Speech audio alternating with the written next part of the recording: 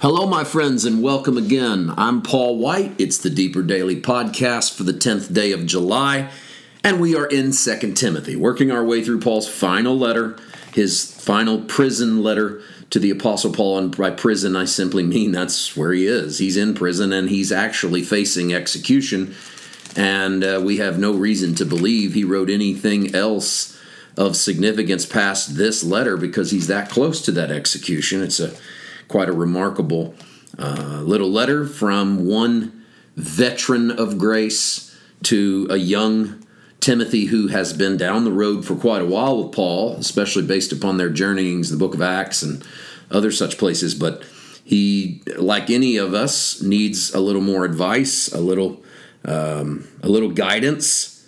This is probably a good time to bring this out. I sort of unofficially mentor a lot of people, and I say unofficially because I'm not crazy about the sort of official mentorships. They seem as if they could easily take the place of the Holy Spirit. Let me explain myself. I think that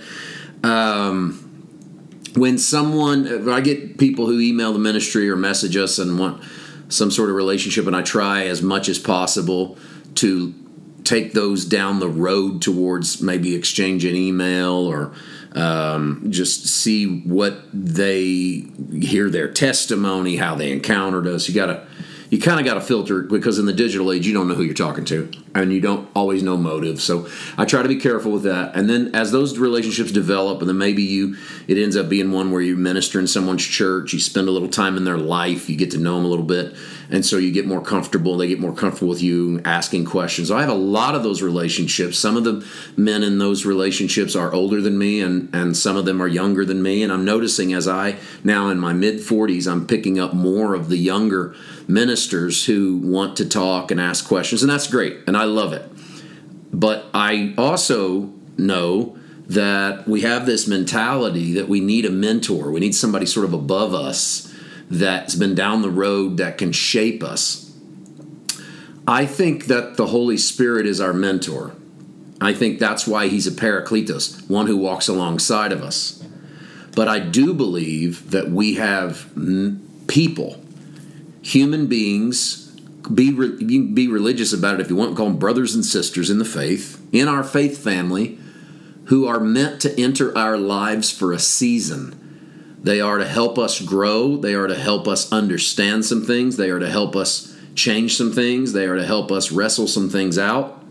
Sometimes they're ministers that we never meet. We just listen to or watch and follow their ministry. Sometimes they're close friends. Sometimes they're family members. And then we move on because the season changes and we aren't in the same place we used to be. And that's another reason why I'm not a huge fan of mentorships. I don't call myself a mentor to any of these guys. But I do believe I'm in their life for a season and they're in mine for a season. And maybe that season is decades. Maybe it's the rest of our lives.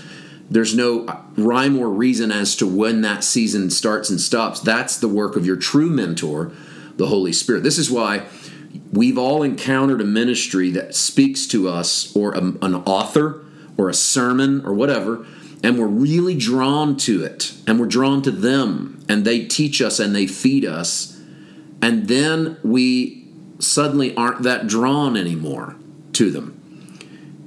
They didn't do anything wrong. They didn't change. They didn't disappoint. The leaves change on the tree, and we move on. Where we mess up is when we think that because we moved on, we've outgrown them. Or because we've moved on, they're in a different space than us, or they're going a different direction we are. That's not necessarily true. It's just that your real mentor, the Holy Spirit, has other things for you to learn because you're you. And it might be someone else's voice that helps you to do that. That doesn't mean we don't keep going back to some people over and over because they've become familiar. They've become family. They've become, and that might be why family and familiar share a very common root, because we are familiar enough that they become sort of a spiritual family to us. I think that's happened with some of you and with us, this ministry. We've probably spoken different things to you at different seasons, but we've become familiar. And thus, in some invisible spiritual way, we've become family. And that's important. I don't know where Paul and Timothy's relationship were. I don't really think of it as mentor-mentee. He was probably a little more of a spiritual father, and Timothy a little more of a spiritual son. But no doubt they went through seasons, maybe even rough patches. And we go through seasons as well.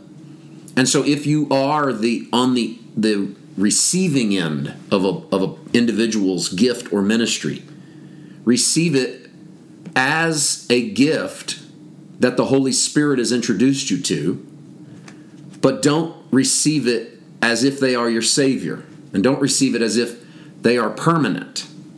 At the same time, if you keep getting fed, don't feel as if you have to move on. Keep feeding where the Holy Spirit provides the fresh bread. And here's the thing that I've had to learn. When you do move on, and in many cases you will, don't abandon the people that you poured so much into. The Holy Spirit recently dealt with me in that very situation. I had fed from a ministry, and I had had a personal relationship with the minister. And I honestly think we had fed from one another. But the season shifted, and no doubt in both of our lives, but certainly in mine, to where I was on a different track, in some ways. We're still serving the same Jesus. We're still excited about the same things, but our lives diverted. And I moved on with my life and picked up the things I pick up and wrestled the things I wrestle with. And the Holy Spirit one morning dealt with me and said, I want you to contact that individual, and I want you to apologize, because they don't know, perhaps, that it wasn't personal. It wasn't that they did something or they made you mad or whatever, but that you just had a different season in life.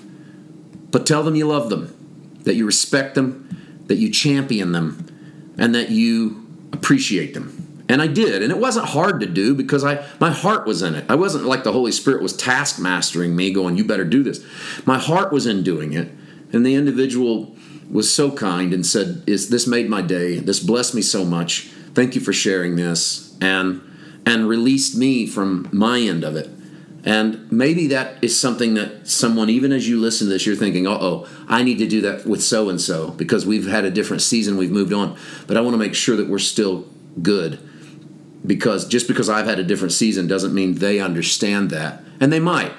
But there is sometimes the work that we have to do on our side. Listen, I did not intend to share this. I intended to get into the rest of 2 Timothy chapter 1, verse 10. It's been revealed by the appearing of our Savior Jesus Christ, who abolished death and brought life and immortality to light through the gospel. We're going to do that more tomorrow, particularly that part about death.